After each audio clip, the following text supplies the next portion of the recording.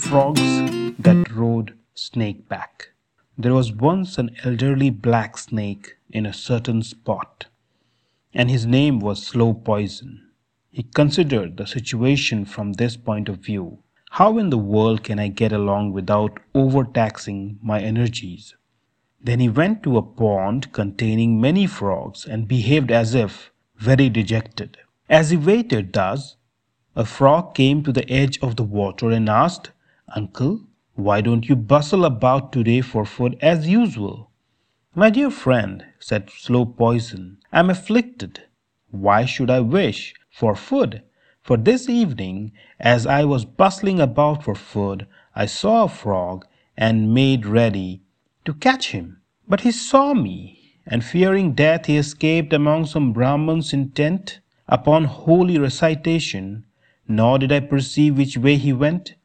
But in the water at the edge of the pond was the great toe of a Brahmin boy, and stupidly deceived by its resemblance to a frog, I bit it, and the boy died immediately.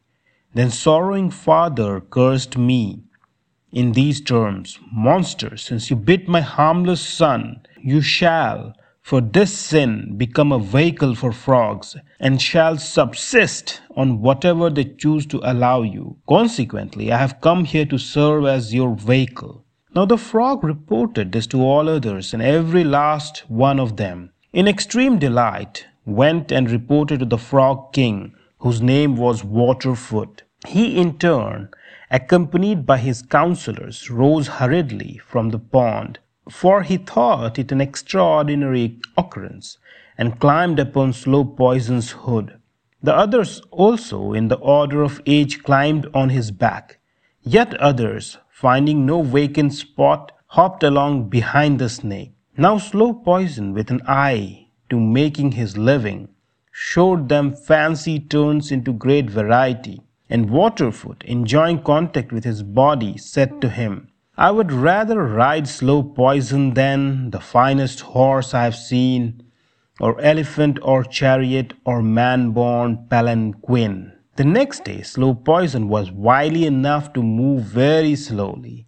So Waterfoot said, "My dear Slow Poison, why don't you carry us nicely as you did before?" And Slow Poison said, "O King, I have no carrying power today because of lack of food." "My dear fellow," said King, "eat the plebeian frogs." When Slow Poison heard this, he quivered with joy in every member and made haste to say, "Why, that is a perfect of the curse laid on me by the Brahmin. For that reason I am greatly pleased at your command." So he ate frogs uninterruptedly, and in a very few days he grew very strong. And with delight and inner laughter he said, "The trick was good. All sorts of frogs within my power have passed. The only question that remains is how long will they last?"